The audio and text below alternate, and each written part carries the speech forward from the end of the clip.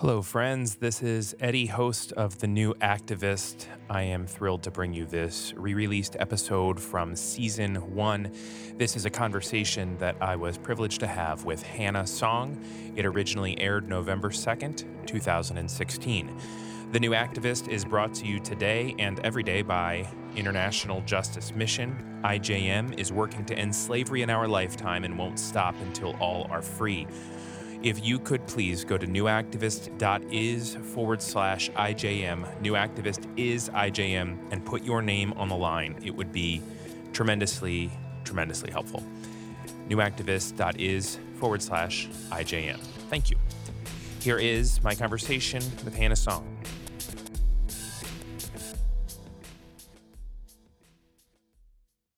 This is Hannah Song. She knows a lot about North Korea and is going to teach us a bit about that. She cares a lot about refugees, and she is the president and CEO of an organization called Liberty in North Korea. So, Liberty in North Korea, we are an international NGO, but a better way of putting it is really that we're a global movement of people that believe in and work alongside the North Korean people to accelerate change and opening in really the world's most closed country today. And our efforts tend to focus in two main strategic areas. We work directly with North Korean refugees first, and second is we work to change the way the world sees North Korea.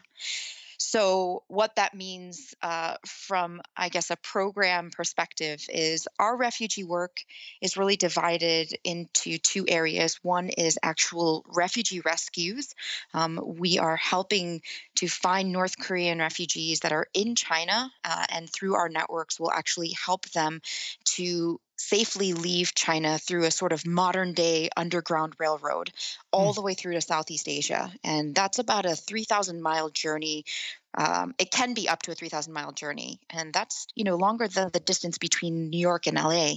And this journey is not easy by any means. The Chinese government does not recognize North Koreans as refugees. They instead see them just as illegal migrants in the country, and so they feel justified in actually seeking them out and arresting them and then forcibly sending them back to North Korea, where they could face very severe punishment because they had left the country illegally. And the second part of the work that we do in terms of changing the way the world sees North Korea is really just because with North Korea, as we all know, there is a major narrative problem.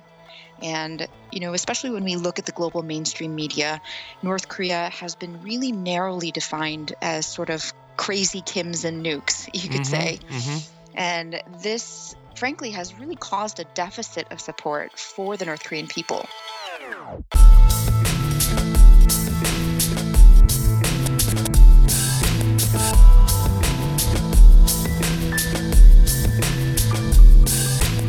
Well, this is The New Activist, episode 008 with Hannah Song. My name is Eddie, and I am one of the hosts of this show, and it is an honor to be here with you this week.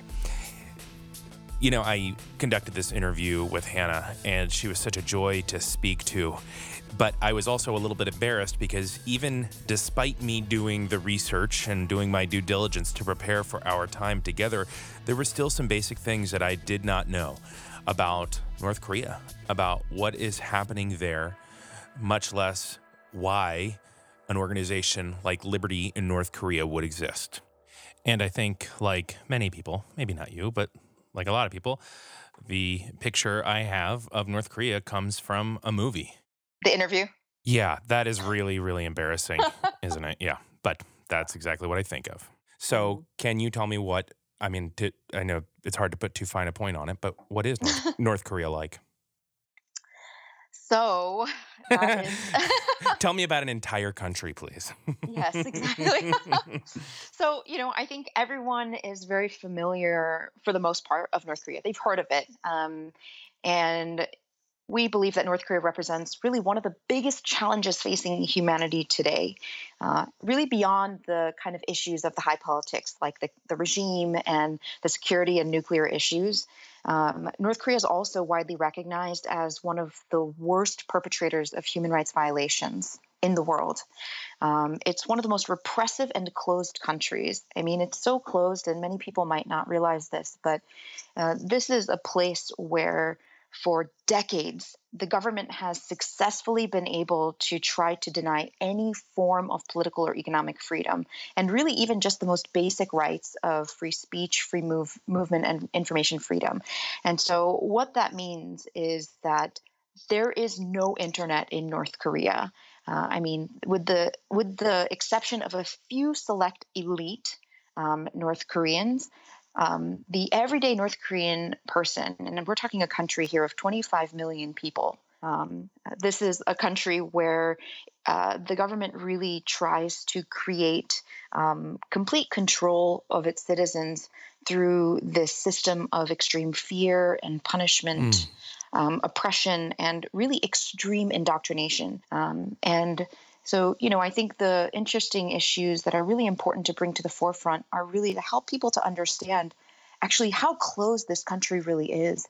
Mm. What are some of these incredible challenges that the North Korean people do face inside of this country, from the vast human rights violations, really through to just basic social challenges in terms of the North Korean people, young North Koreans especially, not being able to live in a society where they have access to information and technology and really knowledge of the outside world to a certain extent. Can you give me a sense of the human rights violations that you speak of? So, there's let me start with first the UN commissioned a report, and it was published 2 years ago, and it was a commission of inquiry on human rights in North Korea. And the North Korean government, it was alleged, was violating not only the human rights of its people, but were committing crimes against humanity, against their own people. And what the commission essentially, what it essentially noted was that, and this is a direct quote really from this report, is that the gravity, scale, and nature of these violations reveal a state that does not have any parallel in the contemporary world. Wow. Why is this not well, why are we not hearing about this more? Is it because it's just not that does Western media just not have access to this? Why is this not on the top of every news story? Absolutely. Journalists are not able to go into North Korea. They're not able to go into these political prison camps, for example, in North Korea. Mm. And these political prison camps have also been utilized by the government in order to, maintain extreme fear in the North Korean people. These camps, there's estimated to be about 80,000 to 120,000 North Korean citizens in there today.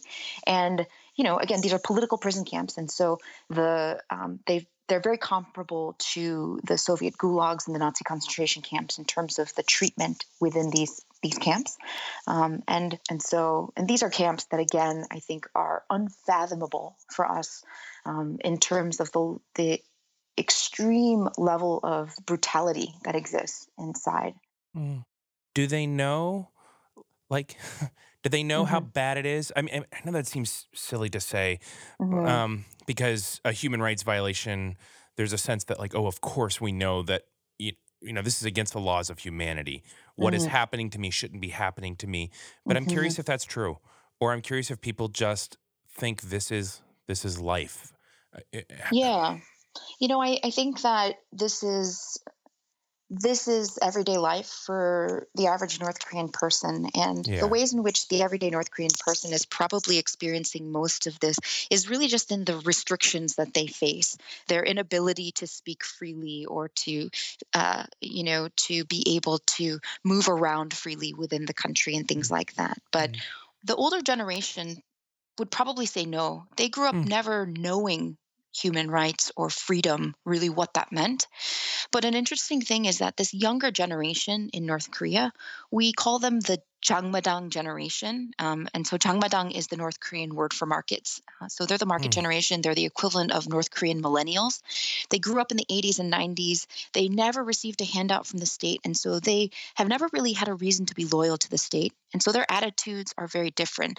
And these younger people really, even young people that have defected, and we've talked to them, what they'll say is the difference was that for their parents, they grew up without knowing what these rights were, but being really repressed. But for their generation, they grew up being repressed, but knowing now what freedom was and what these things were because of kind of this slow increased awareness of the outside world, slow increased access to foreign media, and things like that. Hmm.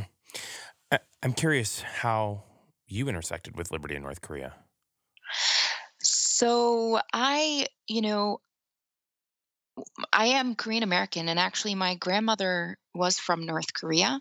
But growing up, she never talked about her life at all. Um, and strangely enough, it wasn't because of her that I became interested in the issue, or I even learned about it. But it was actually after college, I read a book. It's called The Aquariums of Pyongyang, and it's about a young boy. And when he was 9 years old, he and his entire family were put into this political prison camp, and they were there for 10 years. And this book documented what his life was like in this political prison camp. And North Korea used to utilize a policy of where three generations of your family could be punished for the infraction of a single person. And so this young boy was punished because his grandfather had been accused of betraying the government. Wow. And, this book was just so shocking. I was so shocked by what I was reading. And I really thought that this was something that was in the past. And I think it really sparked something in me because I realized that um, oftentimes we read about history and we're outraged, and we're frustrated. And when we think about what would it have been like if we had lived in that time, would we have done something? Could we have done something? And I think that this was the first time where I really felt so compelled, and so passionate that I wanted to find something, even if it was so small and insignificant, to at least try to make an impact on this issue. Yeah, but that's interesting though when I hear that that was your reaction because a lot of people read a lot of books that touch them, but they don't actually do anything. And it's not an indictment of people, but I mean I've Sure. done it before. I know about a lot of issues that I'm not particularly involved in, but I'm like, "Wow, Mhm. that's interesting." But can you explain what it is in you that didn't just settle with reading and knowing, but actually doing something? Were you always like that? Were you like that as a kid, or was it just this moment? I mean, I've always been, um, I don't know. I mean, I, Did you always know you wanted to change the world? Did you ever? no, no, not at all. What'd you think you were gonna do with your life?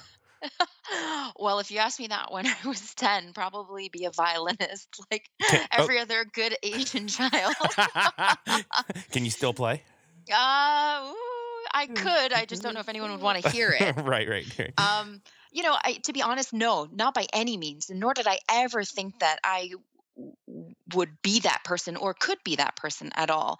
And frankly, even starting this work, I don't even think in doing this that that's really ever been sort of the like the motivator or even the kind of, I don't know, the thing that kind of has propelled me to keep doing the work. Um, I guess I've always just sort of been quick to action. I don't like to just sit around. When I was younger, I think I was always very active, very involved with a lot of clubs and school and things like that. So very Mm. active, but I mean, we won't say what my academic career looked like. but I tended to be more interested in, I think, being part of different activities. So I guess to that end, I was never one to be shy to try to jump into something. And I'm the same. I've read a lot of books about a lot of issues, and it doesn't necessarily mean that it translates into an immediate action for me every time. Hmm. But for some reason on this issue, it really hit home for me. And I think it was, and to be honest, I think I tried to run away from it a little bit. I was spending, I was working in corporate at that time. Really loved my job, actually, worked in advertising. And read this book and was like, if there's something I can do, I'd love to do it. Um, and it just kept following me. I couldn't forget about it. And it just kind of randomly landed on talking with a friend one day. And she said, "Hey, actually, my childhood friend recently just started an organization working on North Korean human rights." And I said, "Oh my gosh, I would love to find out more." And it was very, very early days of the organization. And so just kind of jumped into volunteering at a benefit concert and handing out programs. And again, it was such a simple action. And in the back of my mind, I'm like, yeah, of course, I'm realizing that this is not going to help an actual North Korean person on the ground. But in some ways, maybe then it was more of maybe it was a selfish thing, to be very honest. Really? I think sometimes I don't know, but I think sometimes um, we want to respond and react and do things because maybe it makes us feel better. Maybe it made me feel better because I wanted to do something. I didn't know how to respond, but maybe it didn't. And just because I guess it feels that way, I don't think it necessarily also discounts us from doing, meaning that we shouldn't do something either.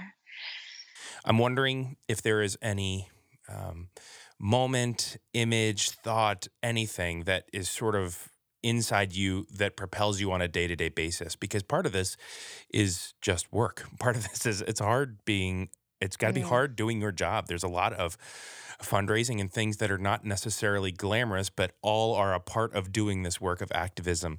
I'm wondering what besides coffee, what gets you out of bed in the morning and pushes you forward? Mm. For me personally, what that looks like, I had mentioned that my grandmother was from North Korea. She actually is still alive. I was just out celebrating with my whole family in Chicago. She just turned 100, actually. Um, Wow. yeah. My goodness, happy birthday. Yeah. I'm sure she loves this podcast. Yeah. She is just incredible. I mean, clearly she's made it to 100, and who knows? But, I always joke around that I joke around with her that she's waiting so that, you know, we can hurry up with this work so that she can finally go back. Hmm. And I only found out a few years ago that my grandmother had left behind a husband and two children in North Korea. And so, for me to learn that, I think I know that I have family in North Korea.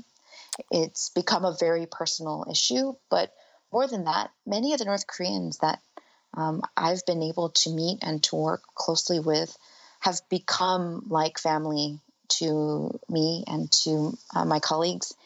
And when we talk to them and when we just have a chance to share just our hopes and dreams for the future, um, I'm so encouraged by that. And one one young North Korean, Joseph, he's like a younger brother to me.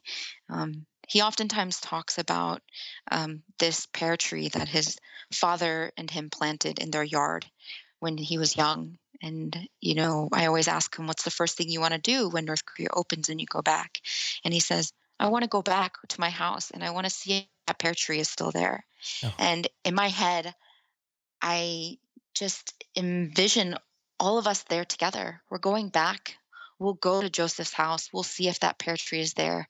And, when we talk to our North Korean friends and we just share these visions of the future, um, it's so hard to describe, but it makes me very it makes me very hopeful and very emotional in the sense that it's so real in my head that I know that it will happen, and I truly believe it'll be in our lifetime.